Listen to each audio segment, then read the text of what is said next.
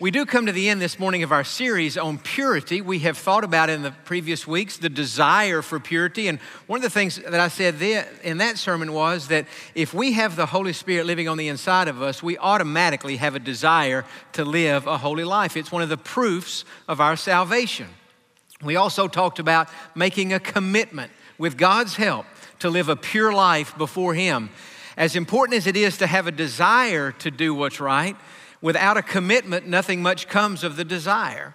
And then last week, we talked about what to do in the moment of temptation, when there we are in that situation, and we're being pulled and tempted to do something that we know we should not do, or to say something that we know we should not say. And so we talked last week about the importance of pausing and buying ourselves a little time, thinking, how will I feel if I do that or say that? Trying to think about the long-term ramifications of our actions, and then actually making the decision to do the right thing. And yet, how many of us here today, and I know this would be all of us, would have to admit there have been times in our lives where we have not always paused.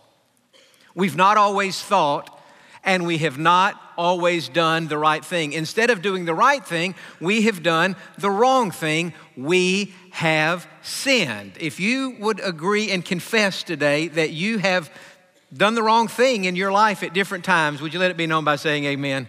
That's all of us. All have sinned and fallen short of God's standard. And sometimes when we sin, we're surprised by our own sins. Man, I can't believe I did that. I'm disappointed in myself. I can't believe I said that. Sometimes we're surprised and disappointed in the sins of other people. I heard a story that I thought was pretty good about a young priest who had finished his seminary education, and he had been assigned to his first church, and he was partnered up with an older priest, and the older priest said to the younger priest, now, in the continuation of your training, it's time for you to sit in the confession booth and listen to people as they come and confess their sins to you. So the older priest said, here's what we're going to do. For the first 3 weeks, I'm going to sit in the confession booth with you. I'm going to listen to how you interact with those who are coming to confess their sins. Now, for 3 weeks, he said, I'm not going to give you an evaluation. I'm not going to say anything. But at the end of the 3 weeks, I'm going to give you my evaluation of how you're doing. So the 3 weeks came and the 3 weeks passed. And the young priest said to the older priest, how am I doing in the confession booth? And the older priest said, well, you're doing okay. But when people confess their sins to you, you've got to think of something better than wow to say in response to their sins. You're scaring the people off. Wow, you've got to come up with something better than that. And yet sometimes in our lives, we do something and we say, wow, I can't believe I did that. Sometimes we look at somebody else and their sin is public and we see that and we say, wow, I can't believe we did that or they did that. Now, if you'll open your Bible this morning to the book of Genesis, chapter number 38, we're going to read about the sin that two people committed. The man's name was Judah and the girl's name, the lady's name was Tamar or Tamar. And we read this story, and at the end of it, we say, wow, I can't believe that. Many of us will say today, I didn't even know that story was in the Bible. It is an absolutely amazing story. Now, before we read the scripture, let me give a little bit of the background. Judah, of course, was one of Jacob's 12 sons. He was the fourth son. And Judah came to a point in his life where he married a Canaanite girl. He never should have married a Canaanite. They were off limits to the people of God. God had said, don't intermarry with them because they're going to lead you to worship other gods. But Judah had married this girl, and God, though, had nonetheless blessed that union with 3 children. God gave them 3 boys. E-R was the firstborn, Onan was the second, and Shelah was the name of the third son.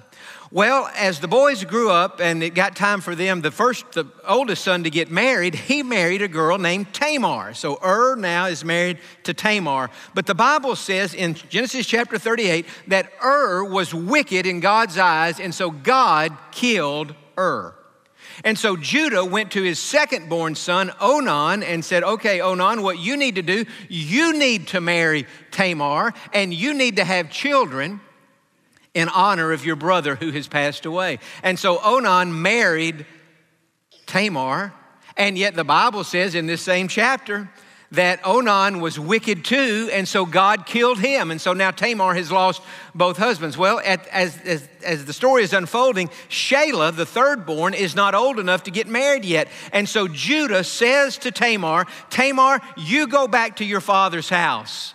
And when Shelah gets old enough to get married, I will bring him to you.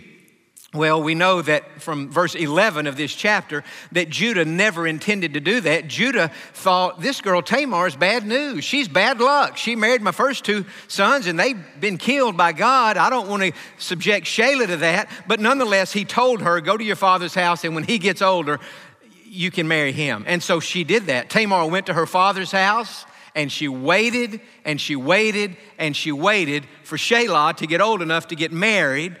And yet nothing seemed to be happening. She knew by now he was old enough, and she knew that Judah was not bringing him to her. Well, as the story is developing, we read that about this time, Judah's wife died.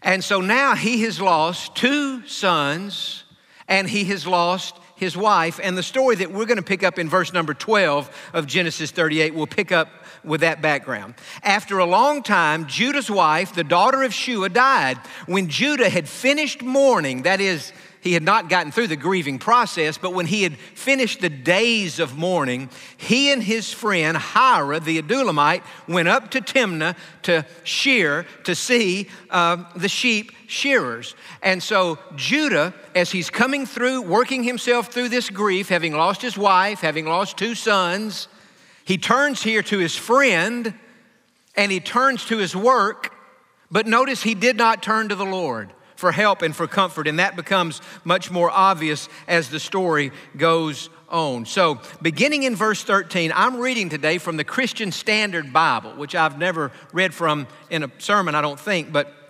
last night I read several translations, and I think this one just says it so well, but hopefully you can follow along whatever your translation. Tamar was told, your father-in-law, that's Judah, is going up to Timnah to shear his sheep. So she took off her widow's clothes, veiled her face, covered herself, and sat at the entrance of Enaim, which is on the way to Timnah.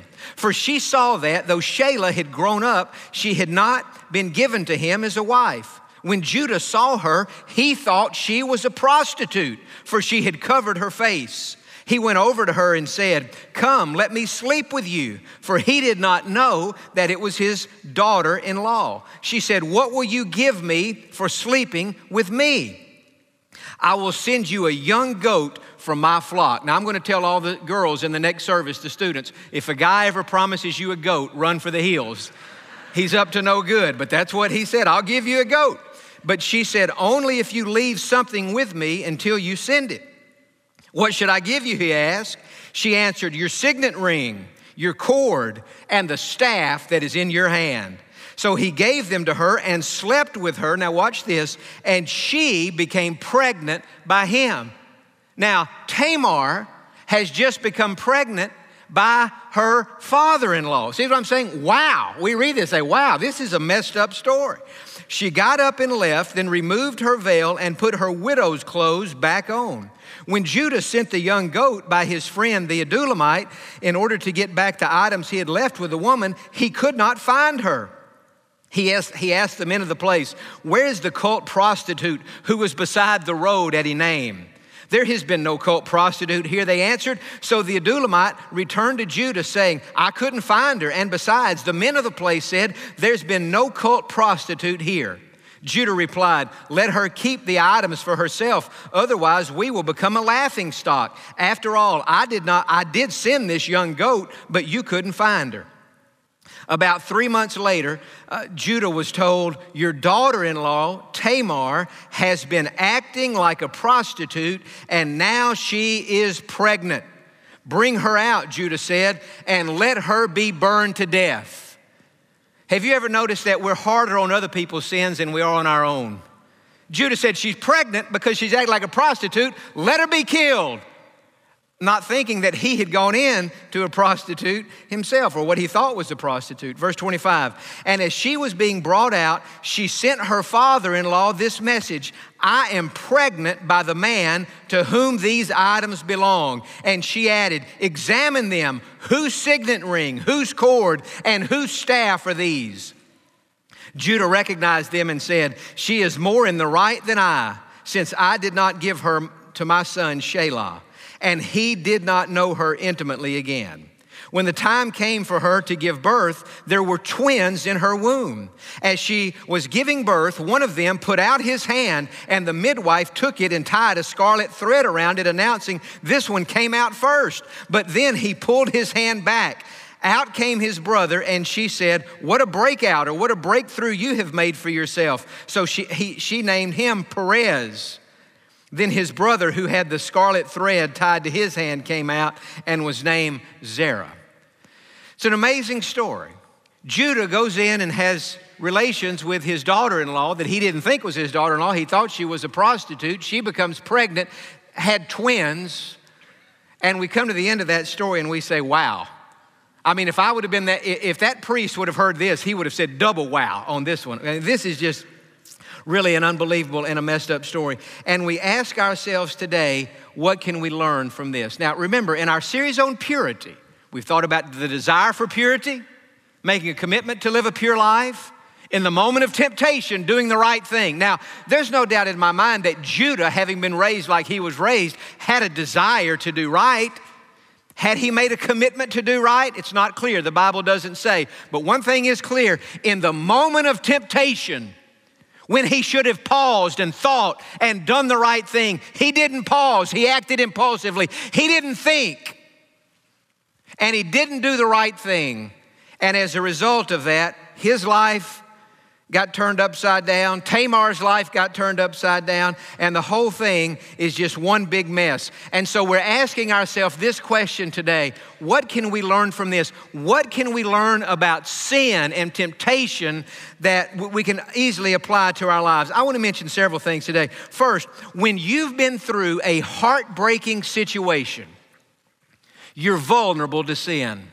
I think we need to remember that. Sometimes in life, we go through something. Maybe it is the loss of a loved one. Maybe it's the loss of a job. Maybe it's the loss of our health. It's a devastating, heartbreaking situation. And in those moments, we are vulnerable to sin. We know that Satan attacks us and tempts us when we're at our weakest.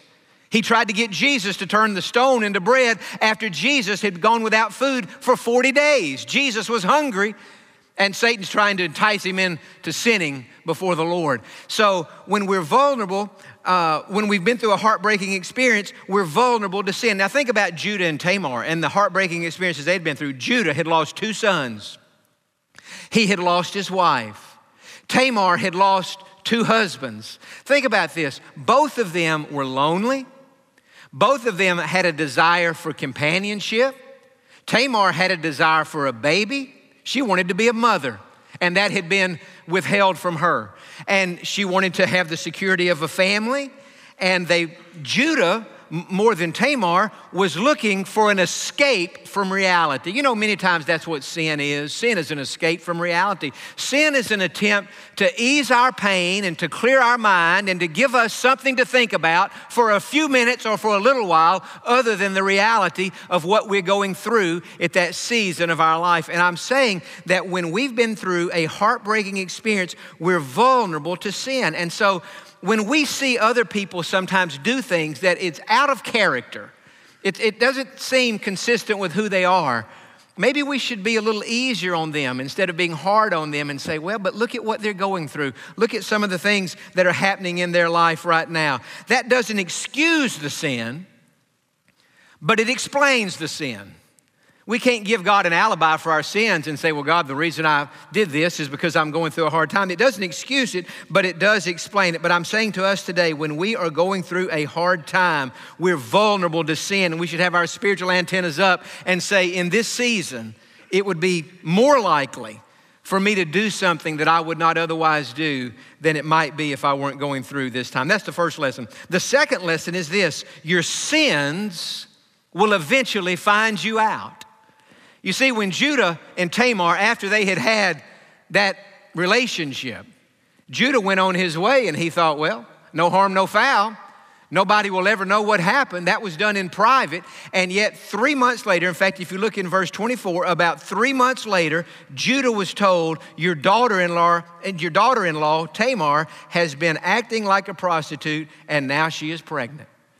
And so what happened in secret is now coming out in the open. You can't hide a pregnancy forever. You can't hide it much more than 3 months. It becomes obvious that you're pregnant, and that's what happens here. And so it reminds us that our sins will find us out. Let me show you a verse in the book of Numbers that I think is very interesting. It just says this in Numbers chapter 32, and be sure your sin will find you out. Listen to that phrase. Your sin will find you out. Say that with me. Your sin will find you out. Sometimes we do something and we think, well, nobody will ever know and it's not that big of a deal.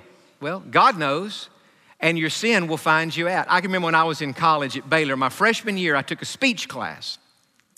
Dr. Polk was the name of our professor, and we met in a large auditorium Monday, Wednesday, and Friday morning at 9 o'clock. There were about 300 of us in this class. Well, as the semester went along, there were different times when we had to give speeches. But since the class was so large, 300 people, there wasn't time for 300 people to give a speech like that. You could have never gotten through the row. So they divided us up into groups of about 25 or 30 people.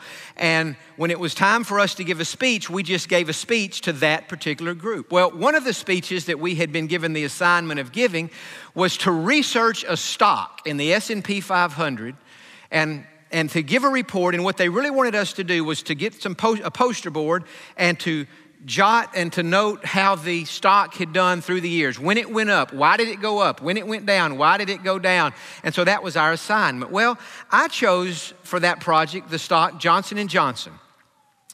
And I did some research on that, and I learned that it's a defensive stock.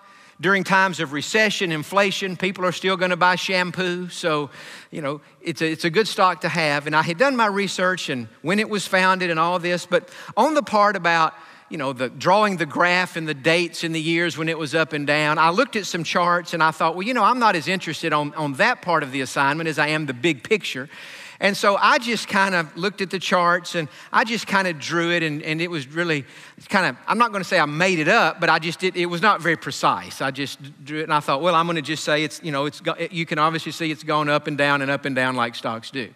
But I wanted to make the bigger point that it's a good stock to have no matter what's happening in the world or in the economy. But the chart I had made looked awful and it just wasn't very good. But I thought, well, the graduate assistant who's leading this class, they won't know nor care what happened with Johnson & Johnson in 1952 or 1963, so I didn't think that was all that important.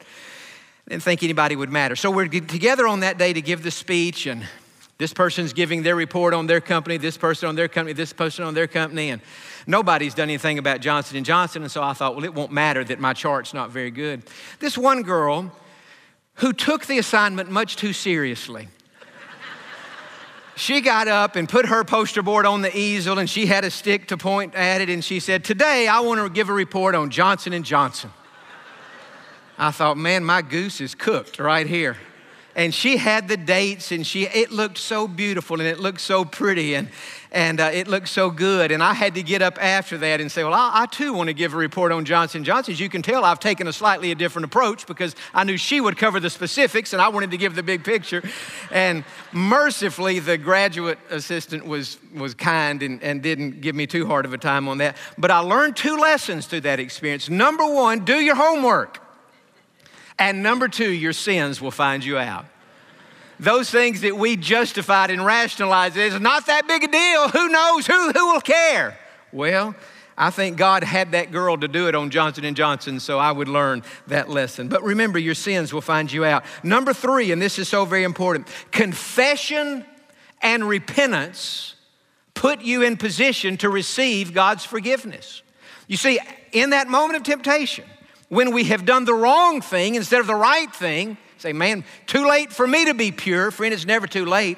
God can give us a new beginning, but it begins with confession and it begins with repentance. And we see that in Judah. Look in verse number 26. Judah recognized them, that is his signet ring, his cord and his staff, and he knew that Tamar was pregnant because of him.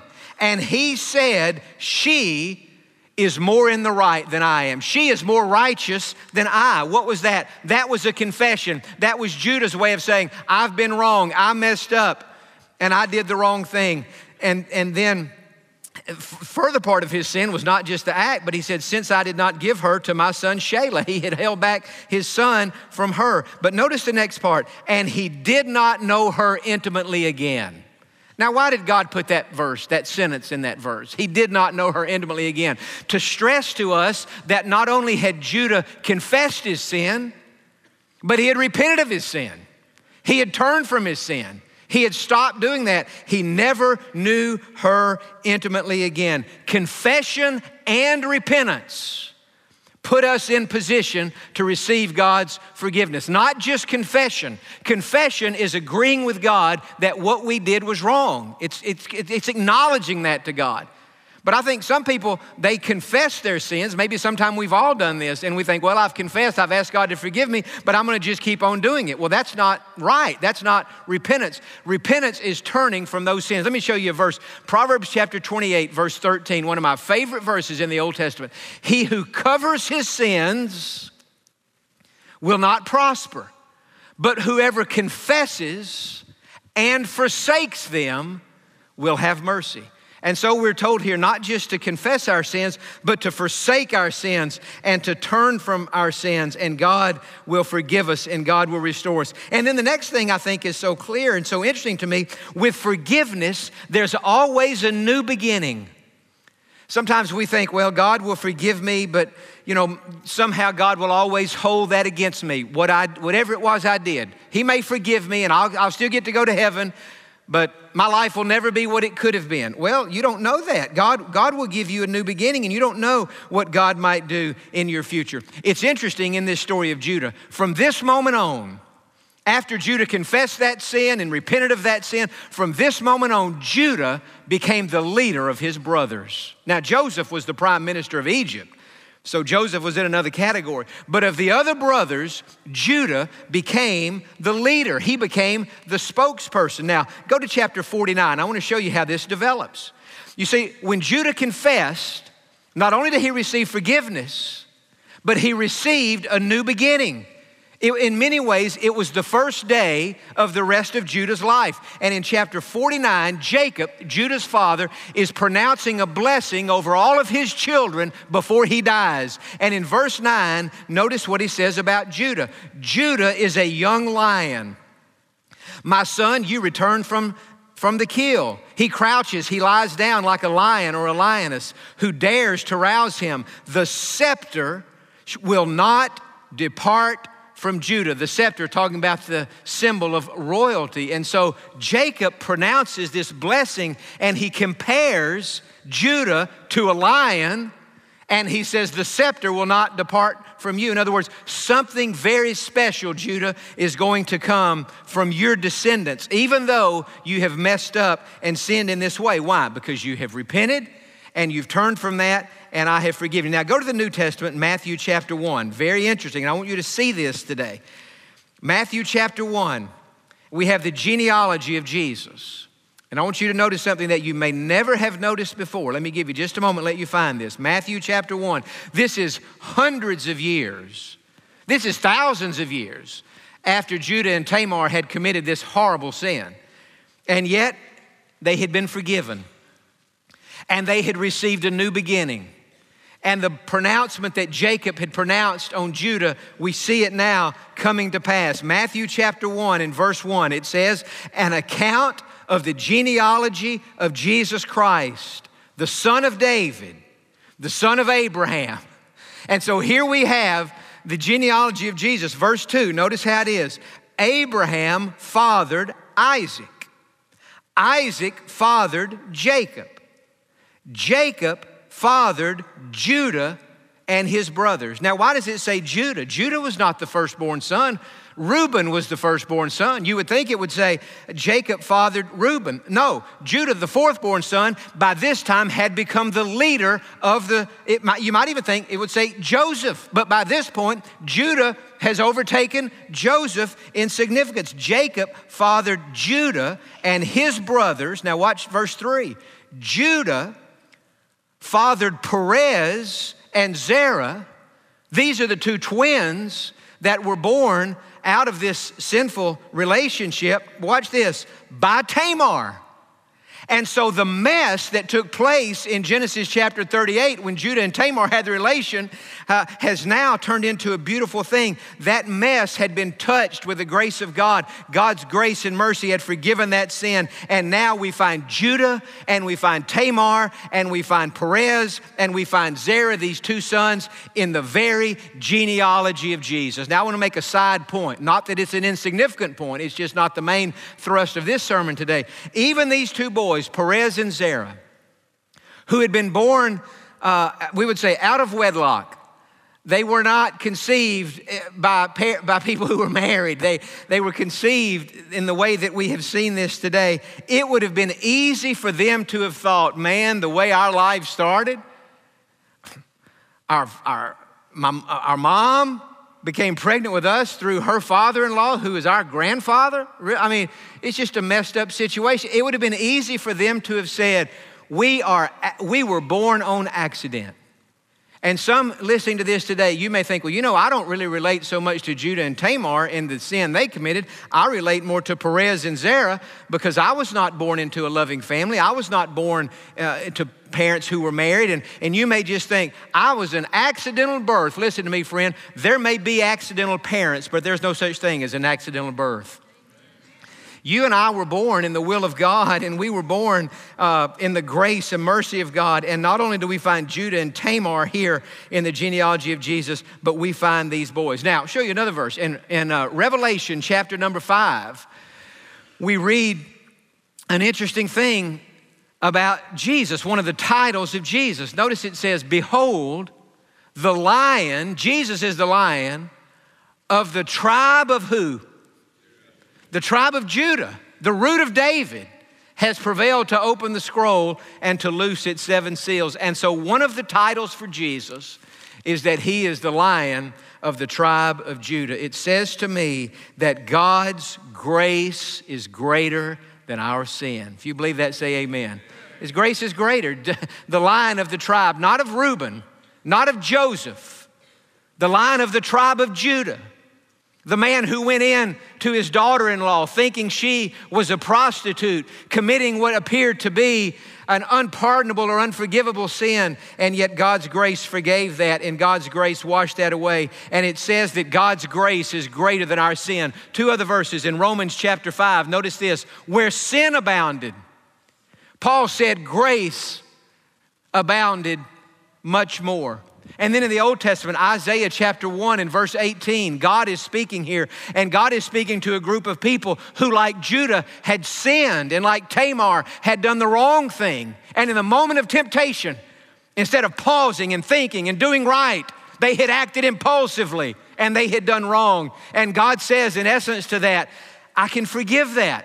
I can cleanse that. I can give you a new beginning. Come now and let us reason together, says the Lord. Though your sins are like scarlet, they shall be as white as snow. Though they are red like crimson, they shall be as wool.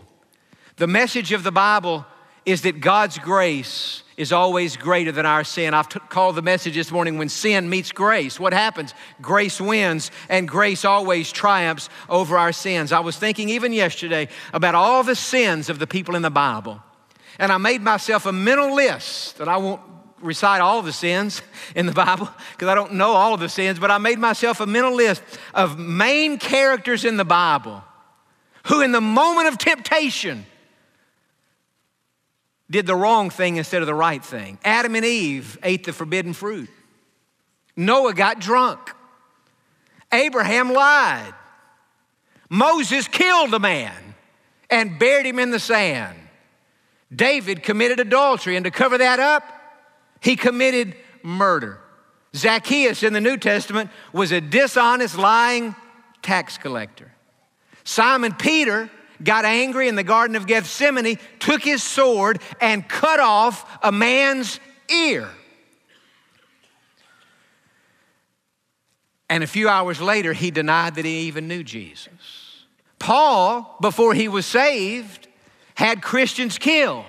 And after he was saved, in Romans chapter 7, he said, you know, the things I want to do, I don't always do. And the things I don't want to do, those are sometimes the things I do. What was Paul saying? Paul was saying, before I got saved, I sinned. And after I got saved, sometimes I still sin. And yet we see that in each and every one of those instances, God's grace, God's mercy, God's forgiveness was greater than all of those sins. God forgave those sins. In this booklet that we put out several years ago, 31 Timeless Truths, a thought for each day of the month. On day 8, the theme is that forgiven sins are gone. I want to read you just a little bit of this. It's both illogical and unbiblical to punish ourselves for sins that God has forgiven and forgotten. If God is satisfied with how the blood of Jesus removes our sins, we should be too. We honor the blood of Jesus by accepting his forgiveness and living like we are the forgiven children of God. We should never condemn ourselves for sins that God has forgiven and forgotten. And then after that, I'm not going to read all 10 of these verses, but let me read just a couple of them. Some here today who say, John, I have a desire to do right. I've made a commitment to do right. And maybe some would say, even recently, John, in the moment of temptation, I did wrong. Some would say, John, it hasn't necessarily been recently, but in the moment of temptation, maybe 10 years ago, 5 years ago, 20 years ago, longer than that ago, I did the wrong thing and I've been feeling bad about it all that time. Listen to these words from God today. As far as the east is from the west, so far has he removed our transgressions from us. Isaiah said, you have cast all my sins behind your back. God said, even I am he who blots out your transgressions for my own sake, and I will not remember our sins. You will cast all our sins into the depths of the sea. John the Baptist saw Jesus coming and pointed to him and said, behold, the Lamb of God who takes away the sin of the world. There's therefore now no condemnation to those who are in Christ Jesus. The blood of Jesus Christ, God's Son, cleanses us from all sin. This whole thing about purity, my desire this whole series has been to preach it straight and to hold the standard high and to say this is what God expects. But yet I've tried on all 4 sermons to preach this redemptively and with grace. Why? Because I need that. And because all of us need that. And I think it's so easy for us to think, oh, because I've sinned and because I've blown it, it's too late for me. Last week we had our Breaking Free weekend, a wonderful weekend, and a lot of kids made decisions for the Lord. And I can remember back when I used to be the youth minister here, and sometimes on Breaking Free weekend we would have that emphasis, true love waits, and we would encourage all the students to be pure until they were married. And it seems like on the night of those commitment services, there would always be at least 1 or 2 students that would come up to me, normally a girl, crying. And they would say to me, John, it's too late for me. It's too late for me to be pure. I've already blown it. I've already lost my purity. And I said to them, listen, it's never, as long as God is on his throne, it's never too late. You can confess that, be forgiven of that, receive God's forgiveness of that, and you can be cleansed from this moment on. In the eyes of God, it will be just like you never did what you did. That's God's message to all of us for whatever our sin is. Sometime, first of all, the devil wants to convince us that God can never really forgive us. But if we stand on the word of God and say, well, you know what? God promises to forgive me. I believe he will forgive me. Then the devil comes along with plan B, and the devil says, well, God may have forgiven you of what you did back there, but your life will never be what it could have been because of that. And that's why I'm showing you today, Judah and Tamar, not only do they get forgiven, friend, they got placed in the genealogy of Jesus. Those people I was mentioning who committed all these sins, let me give you 3 examples and then I'll stop. Think about Moses, murdered a man. But Moses led the Israelites out of Egypt after he committed that sin. Paul, what did Paul do? Had Christians killed. And yet Paul did what? Paul wrote 13 letters of the New Testament after that terrible sin. David, his sins of passion, and yet it was after the adultery, after the murder, that David wrote some of the greatest Psalms in all the Bible. I think about Simon Peter. It was after he cut that man's ear off. It was after he denied knowing Christ. It was after those sins that he preached that sermon at Pentecost and 3,000 people got saved. And Judah says to me, and Moses says to me, and Peter and Paul say to me that there is life and there is work for us to do after we have sinned and after we have been forgiven by God. One more slide and then I'll stop. Here's what God is saying to all of us today. Whoever you are and whatever you've done, there's a place for you in my family and there's work for you to do. Amen? And so, Father, as much as we have a desire to be pure and have even made a commitment to be pure, God, if we're honest, we have to admit we've not always been pure.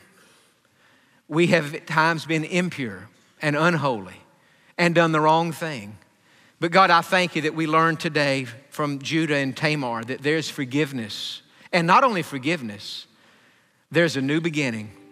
God, when Judah found out that Tamar was pregnant, that his sin had come out into the open, God, there's no way in the world that he could have imagined thousands of years later his name would be in the genealogy of Jesus. That one of Jesus' titles would bear his name, the Lion of the tribe of Judah. And yet, God, that's what happened. Because your grace is greater than our sins. Now, with your head bowed and eyes closed today, I believe somebody here today needs to take God up on his offer to forgive you and cleanse you and to give you a new beginning. And he can and he will. If you'll confess your sin and turn away from it, forsake it. Stop doing it. Would you pray this prayer today? If you say, John, I want to know for sure that I'm forgiven, that I'm saved. Just pray this. Say, Lord Jesus, come into my heart. Forgive my sins and make me a Christian. I ask you to save me. I trust you to do it. And God, I don't know how, I can't see a way. But God, I'm asking you out there somewhere to do something in me and through me that would cause me to say, wow. Wow. I can't believe that God's grace is that great and that good.